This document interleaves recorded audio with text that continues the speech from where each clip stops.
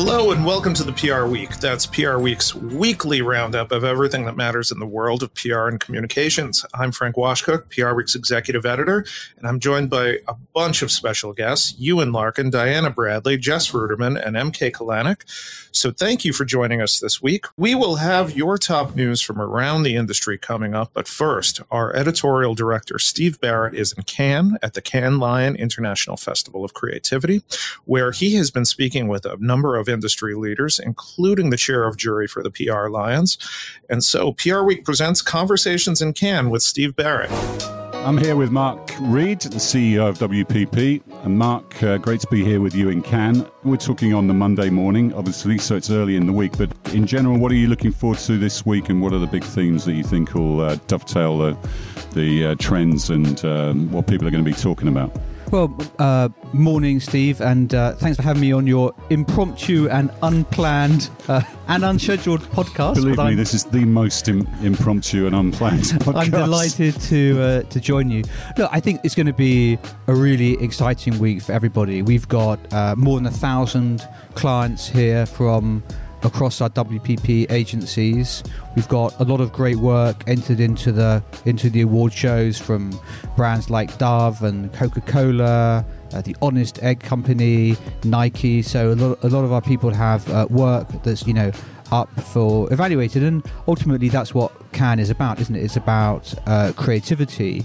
And, the organ has done a great job of expanding the number of categories. Perhaps it's a revenue generation opportunity as well, but they've expanded the number of categories to reflect the changes in our business. It now includes creative technology and data and e-commerce and public relations, obviously, which is a critical part of what we're doing with the growth in social media, I think an ever more important part. And then we've got the tech partners here, a massive Amazon presence. We've got the Uber ad business here. We've got retail media owners here. So I think that it's another great reflection of the dynamism of our industry and the kind of our place in the intersection of sort of creativity and culture and technology.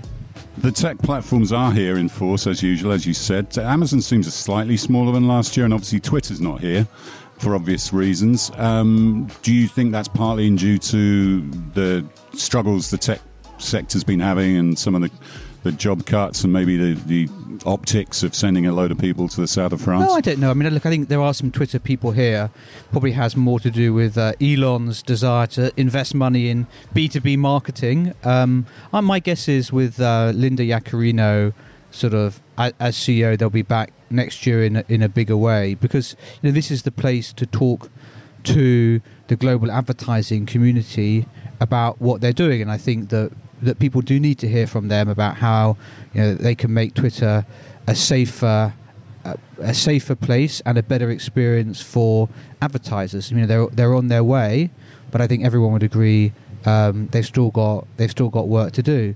Amazon, you're right, but Amazon's ad business is bigger than the global newspaper industry, so they're not doing too badly. No, they're not. That's sure. That's certainly true. You mentioned some of the campaigns, and AI is obviously going to be on everyone's lips, but it's going to be nice to see some actual work rather than just chat about it, because there'll be millions of words expended on it. What's your take on that? And is there any work from the WPP stable that's really genuinely using AI to the max? Yeah, look, from our perspective, look, JWT as was entered a piece of work, the next Rembrandt, if you remember it, back in 2016, and last year the work that Ogilvy and Wavemaker did for Mondelez, for Cadbury in India around Diwali, used AI really at the heart of the idea, and the work I mentioned that the AKQA had done for Nike has AI at the heart of it. So I think we're going to start to see some work, but what we're not going to see, I don't think yet, is the sort of the generative AI explosion and how that shifts and changes our industry. And maybe a lot of work from generative AI is not going to win awards at Cannes, but I don't think that means it's not going to be fundamental to how we work and how we produce work for clients. There was a survey last week that said 7% of agency jobs would go by 2030. What percentage? 7%. 7%. Yeah.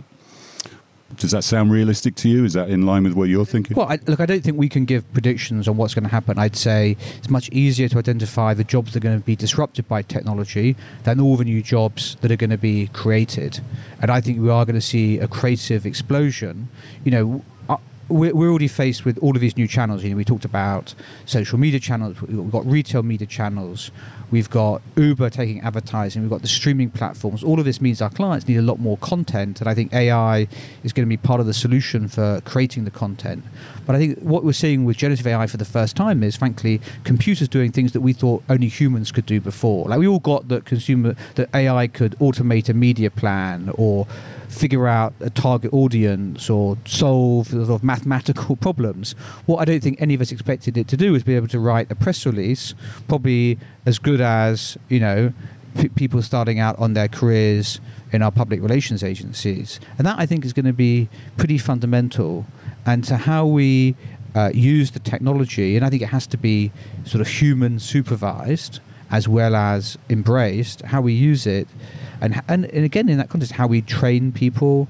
Because I think the one thing I'd say is that it's great at creating ideas. What the machine doesn't know is whether it's a good idea or a bad idea. And there, I think, there is still a role for humans. Of course, yeah. Talking about PR and earned media, obviously the PR firms get very engaged about whether they win in their own lions, the PR lions, and sometimes they do better in the other lions.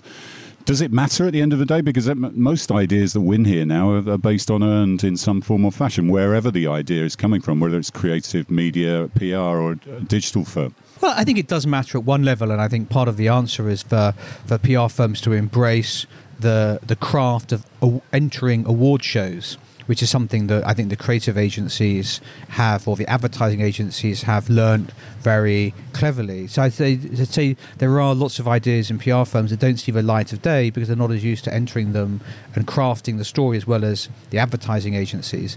But I do think that ideas do matter. If you want to get a story out there, ultimately, you're not just retelling something that someone else has done, you're telling that in a creative way that amplifies the impact. So I think the PR firm should strive to enter and win more awards. And what you've certainly seen in the last 10 years, and you've seen it in the WPP PR firms, invest much more in creative talent to help clients tell their stories or put their points across in ways that really connect with consumers and embrace social media as well. And finally, Cannes has always been very associated with purpose and that type of work. We're in a very febrile environment, especially in the US, where there's attacks on supposedly anti-woke business or campaigns. What's your take on that, and what are you advising your agencies to advise their brands about in that respect? Well, I think we advise brands to stand up for what they believe in, but to make sure that they're prepared, that what they believe in is integral to their business, that there's a reason for them to say it. Secondly, to make sure they're prepared to defend what they're saying if it comes under attack, if you like. And look, I think purpose has been at the heart of brands, and people probably were critical of it, saying it was sort of a lazy way to get the message across. So now I think that rightly it has to be relevant, has to be something that brands believe in, and it has to be true to what they're doing as an organisation. And so the sort of the lazier ways of embracing purpose are coming under question. That's probably no bad thing, by the way, but I do agree with you. I mean, I think that some of what we've seen, should concern us, and some of it is going to force companies to ask themselves some tougher questions before they launch campaigns. All right, Mark. Well, thanks for sharing those thoughts with us. Have a great week. Thanks very much, Stephen. Good to chat to you. Hi, everyone. It's Steve Barrett here, Editorial Director of PR Week at Cannes. Delighted to be here with Joanne Robertson, who was the chair of jury this year and is CEO of Global Markets at Ketchum, and Vicky Chowney, Global Head of Content and Publishing at Hill & Knowlton Strategies. Welcome both. Hi, Steve. Hi. So how does it feel? You're done, almost dusted. You've got to do the event tonight, but that's all on you, Joanne. We do, yeah. We're bringing our style tonight, Steve. We're bringing our style. You know what? We're exhausted. It's been an incredible... This is day 6, I think, since we arrived in Cannes. and we had 3 very long days in the judges' room. I didn't want to mention in front of the other juries, but I managed to get a room with a window this year, so at least we were in natural light. The classic windowless room. No, we were elevated. The PR category is becoming that important. We were elevated to a room with a window. But you know what? It is such a privilege to sit in that room with the other 9 jurors because the quality of the discussion, the open-mindedness to hear other points of view, other cultural references, there was such an inclusive atmosphere that I think it helped us get to the best work. I feel so energized. I really do. I agree with Joe. It's been a lot and it's been intense, but we really were able to celebrate work that had a return to earned at its core. And I think that is such a positive message for our industry. And I'm so excited to take that back and really start messaging that and making sure that we feel proud of what we can do. Joanne, you were a juror last year, chair of jury this year. What was the difference, and what are the big themes of this year, especially compared to last year's? Sure. I think we spent a lot of time together virtually on WhatsApp before we got here, and we agreed some criteria that we were going to hold each other accountable for. So we were absolutely focused on earned at the core. We wanted to find work that was living deep in culture, whether that was local culture, a global phenomenon, whatever it was. And we wanted things that had real impact. Now, that could be commercial impact, which we prayed for, societal impact, which would have been incredible. And if we could have got both, then that would have been the dream. But we talked a lot about what we meant by those 3 things so that we came into it with a real focus and we were all on the same page. I'd say the 3 big themes that came out for us that we talked about on the final day, the first was to say to big brands in particular that purpose alone is not enough. There were some very beautiful purpose campaigns that we saw, but when we put them through the filter, particularly of that last criteria of what's the impact been, many of them fell down. So I would say it's so easy to want to rush to enter your creative work, but when you're committing to a cause, long-term societal change, maybe just wait a little bit. Wait until you see more than just interest in the creative idea, to actually see people's opinions and behaviours shift. So that was the first one. The second was... Just on that, Cannes has kind of been criticised in the past for having far too much purposeful work, which, to your point, doesn't necessarily create an impact. Was there some sort of central edict that went out this year? Because I've heard it across a few other categories as well. No, look, I think we're all human, so I think I personally would say I've reacted to the discussion after Cannes each year, and I'd say I fell into the trap that I think a lot of jurors and juries fall into this time last year, where I fell in love with a piece of work because of the cause, right? Because I truly believe that the cause is something that we should be shifting. But I look back on that now and I think if I'd had the criteria we had this year, I'd have had a moment of a filter where I've said, it's not changing anything. So I think there was no central edict there. In fact, I was surprised at how Cannes just let us run with it as presidents and as juries. But I think we've come to a point as a industry where we're like, okay, we should celebrate brand purpose work, but it should be the very best and stuff that's shifting real world issues. Yeah, I mean, I completely agree. I think that it's also reflective of a maturity of our understanding of what brand purpose is and should be. We're asking better questions and we're more aware of people and brands trying to use that to get more attention in award shows like this. So it's just that, for me, it's an organic evolution of what that means and how it should be used. Yeah, and sorry, Joanne, I interrupted you. No, not at all. Our second theme was all around simplicity is beautiful. We really felt that some of the campaigns were built off just really simple human insights. You could tell the teams really understood what was happening culturally in the moment, either in their market or in their industry. And you could see that they really layered the campaign, but through a simple creative piece at the beginning. There's not enough of that. And then the final one that we really focused on, which actually I'm going to let Vicky talk about because she added this one, but this is about content. Yeah. So content, it is very present in a lot of our award winners. But I think we were very mindful of the fact that content is PR when it's specifically designed to create a conversation, a new conversation, revisit an old conversation that needs more discussion, but really get people talking about it. And when you look at particularly our top performers, they did that so well. And some of them didn't use content at all. So it's almost this kind of new evaluation of what content is and should be within a PR context. But we were really kind of strict on the fact that it needed to be earned in its nature. Joanne, PR Week's readers are in the PR industry. They work for PR agencies and in-house at brands. It will not have gone unnoticed that only 12% of the Lions went to PR firms, and that's a constant sort of navel-gazing exercise we indulge in most years. And we've already seen PR firms win in other categories, but this seems like a particularly low haul for the PR agencies themselves. What's your message to them? Well, I'd start with a positive. I think there are 4... I'm a journalist. I can't start with a positive. There are 4 Lions awarded for lead creative ideation that have gone to Ketchum and Edelman, both out of the UK, actually. So as a proud Londoner, I'll give them a shout out. And so that's evolving. We're starting to see us win as the lead creator. I think we've got 3 silvers and a bronze for the PR agencies in that regard. But part of this is a numbers game, right? So there's 1,600 entries, and the vast majority of those entries come from ad agencies. And I think maybe we need to do more education in every market about what we're looking for at Cannes, because I wonder if there's a barrier that people think if it's a small campaign out of a small market that it won't be considered, when actually if it has the creative excellence and it meets the criteria, it could absolutely be successful here. And I see work all the time coming out of the PR world where the PR agency is the lead creator. I'm not seeing it here.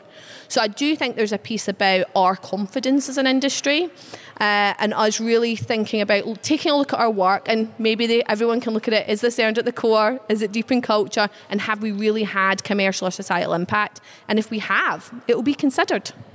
I would also add to that the point about the value of investing time in creating case study videos. When you look at the ad agencies, they have teams of people spending hours of time on their case study videos and their supporting content, and you can see how much that just works for them. And so I think we need to, as an industry, invest the same because our work is just as good. Is that why, because there were quite a lot of PR firms leading on idea creation and the shortlist, and they didn't come through with Lions, was that because the films weren't good enough? Or to Vicky's point there? Or? I think it's because the work wasn't there in comparison to the others. And look, I think we have to be really self-aware as an industry.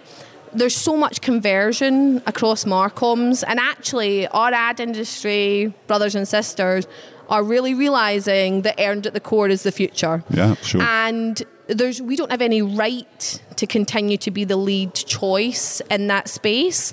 So we need to innovate. We need to push ourselves. I would never say we need to be like the ad agencies. Absolutely not. But there are some things that they have inherent in their behaviours, that confidence to really push clients, that confidence to fight for an idea that you think is something that's really going to drive impact for a brand. So, we don't have a right to this space forever. And if we want to win and lead, we need to push ourselves and our teams harder. That's a good point. PR doesn't own earned media, to coin a phrase. Unfortunately. Vicky, you're a Brit working in America, and our US readers obviously will look at this and see only 23% of the Lions came from the US, 17% from the UK. That's a good performance for the UK compared to prior years. Was that because we got a bunch of Brits on the jury, or what was? No. What do you think? What a suggestion. No, I think it's. I think we've got a great representation of really diverse work, and I think that the countries who performed well to Joe's point, really dug into the heart of their own culture. And whether it was a big insight based on something to do with society or a small one, you know, those who thought audience first were the ones who performed. And that really is the heart of it. And can I just add, Steve, like as we look at our, even just our silvers, like forget the bronzes, our silvers, our golds, our Grand Prix, we have representation from almost everywhere: North America, UK, Europe, Asia, Africa, Latin America. So it's a really diverse melting pot of work. And actually, I think one of the most powerful things about our jury was it was incredibly diverse, and we really listened to each other. So if we didn't understand why something was culturally relevant, we really listened. And if we didn't have someone in the room who could explain it to us, we went and we asked questions back so that we could really get deep in culture, because that was one of our key criteria. So we really, I think we awarded a really diverse range of work. Yeah, it was first PR line for Kenya, I think.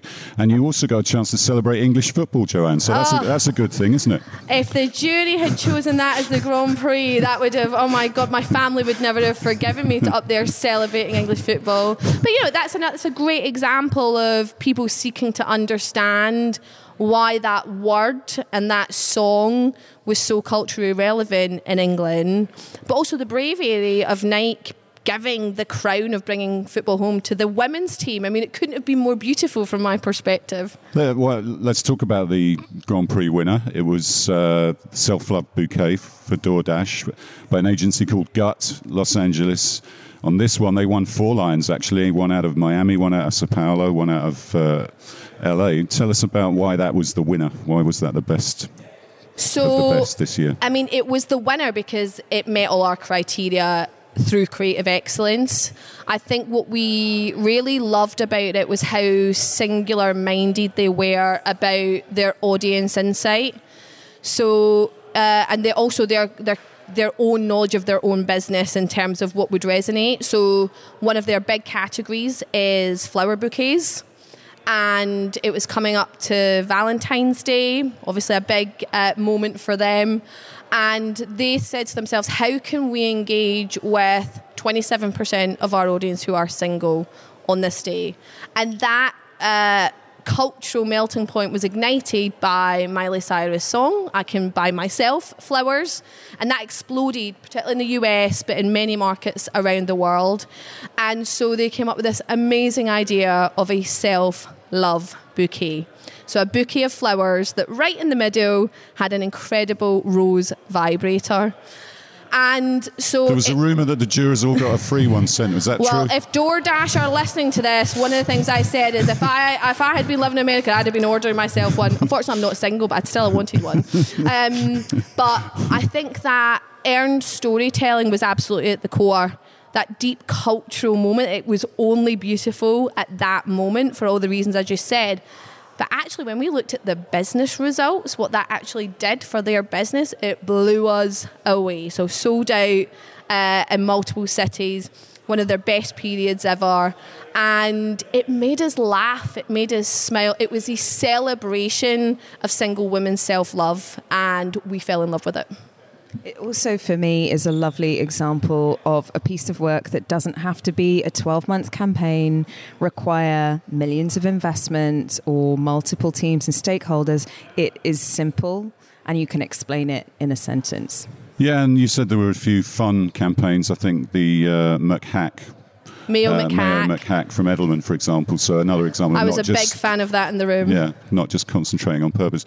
I noticed when I saw the slide for the winner, there was something about this many 100,000 earned impressions. What is an earned impression? And because people still use those they do. equivalencies in their entries, and they're meaningless, aren't they? Before we go into that, if a PR agency, in fact, if any agency in any category and in the world puts up an advertising equivalent, we all groan in the room. Exactly. And so many are still doing that. And look, here's what I didn't know before I sat on this jury last year and then again this year. This show's about rewarding creative excellence, and we want to do creative excellence that has impact. When it comes to results, we can't compare. You know, you look at an incredible campaign, why is this ad a Swiggy ad, right, out of India? You look at the results on that and you are blown away. The numbers are gigantic.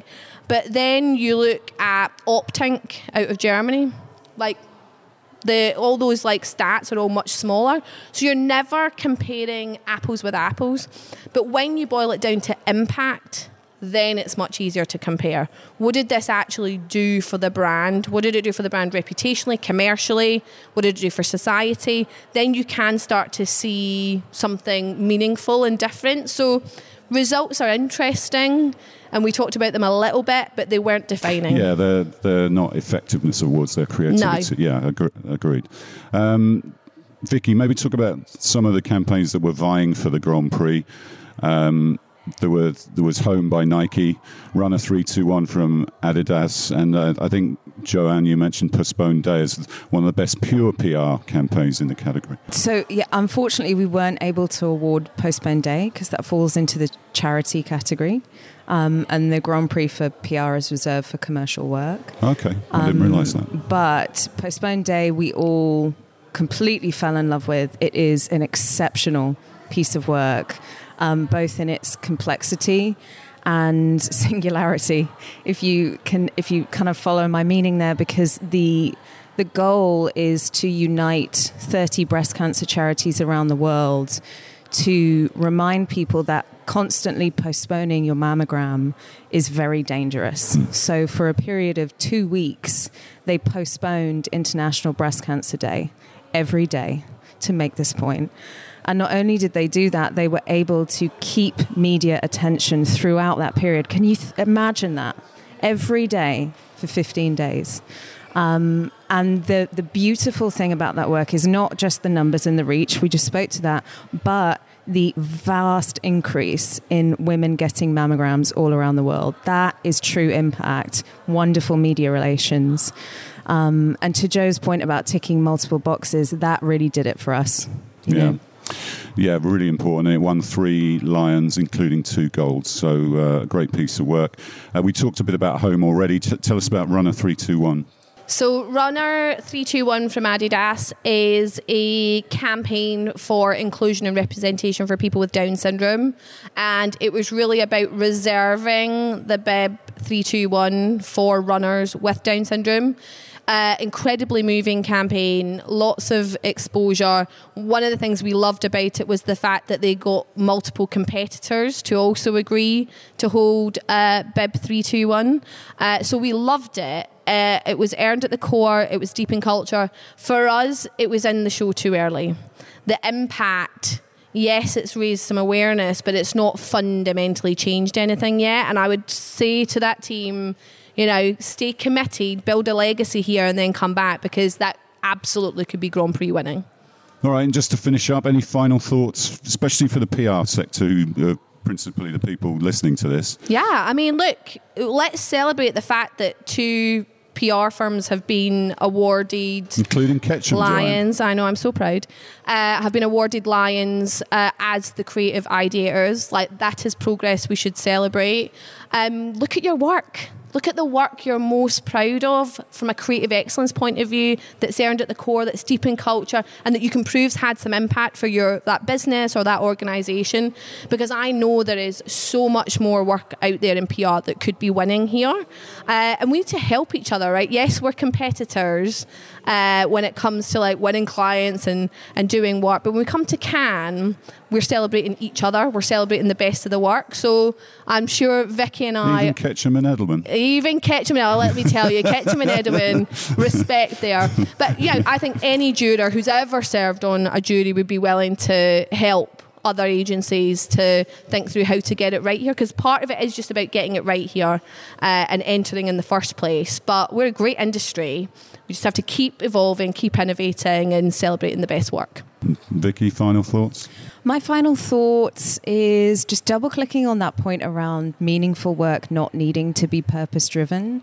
Making someone feel something, smile, laugh, be surprised, that is really powerful. And I'm love to see that we brought some of that back in this year. And I would encourage people to continue to push for that, because there's real value in it. All right. Thank you so much for joining us, Joanne. Good luck at the ceremony and try and enjoy the rest of the week. Thanks, Steve. Thanks. Thanks for all of that, Steve. Let's do a quick roundup of the top marketing and communications news of the week. So, Diana Bradley, why don't you tell us a little bit about one of the more interesting campaigns you've seen this week? So Frito-Lay launched a TikTok channel called @Flavor FLVR_US 6 months ago, but it already has 1.1 million followers. So I spoke with Chris Bellinger, who is VP of Creative and Digital at Frito-Lay North America and head of its in-house agency D3. And he told me a little bit about how the whole thing came about and how they approached the channel. So in total, they've made over 1,800 videos.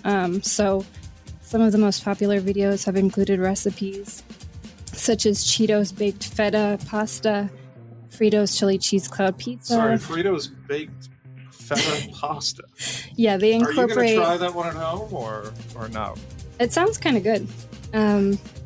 So some of these have 13 million views, which is impressive. So yeah, the story includes kind of like the backstory about how they make the content and their approach to it. That's interesting. And if you do end up making the feta pasta, you have to bring in enough for everybody. So we'll hold you to that. Okay, speaking of TikToks, our intern, MK Kalanick, is here with us. And I'm told you're making a TikTok about your intern experience. Yes, I am. I commute from Fairfield, Connecticut, so it starts at 5:46 a.m., and it basically just covers everything I do when I'm here in the building. All right. Well, we're looking forward to that as well, and we'll come back to you in a second. But first, let's go to Ewan Larkin, who's going to tell us about a top industry executive changing roles. Yeah, thanks, Frank. Stacey Tank is leaving the world's second largest brewer, Heineken, at the start of August. For the past 3 years, she spent time serving as the company's Chief Transformation and Corporate Affairs Officer based out of their headquarters in Amsterdam, Netherlands. But she's decided to leave the brewer to rejoin her family, who moved to the U.S. a year ago due to the illness of one of her children. They're separating her responsibilities, that being corporate affairs and transformation, into two distinct roles moving forward. Coca-Cola's Joanna Price, who's their Chief of Public Affairs, Communications, and Sustainability, is starting to oversee corporate affairs on July 1st, while Jasper Hamaker, Heineken's Senior Director of Global Transformation, will assume control of the Transformation Network.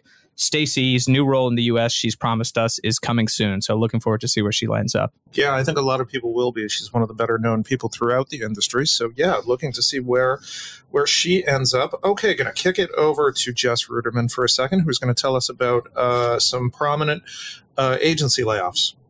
Yeah, we got some more layoff news. I know we reported on a little earlier this year, Weber Shandwick and also Praytel had some layoffs, all relatively minor in comparison to some other companies. Meta and Spotify were other companies that had layoffs earlier this year, including a longstanding We client, which is Microsoft, had significant layoffs. They had a reduction of about 10,000 jobs earlier this year in January.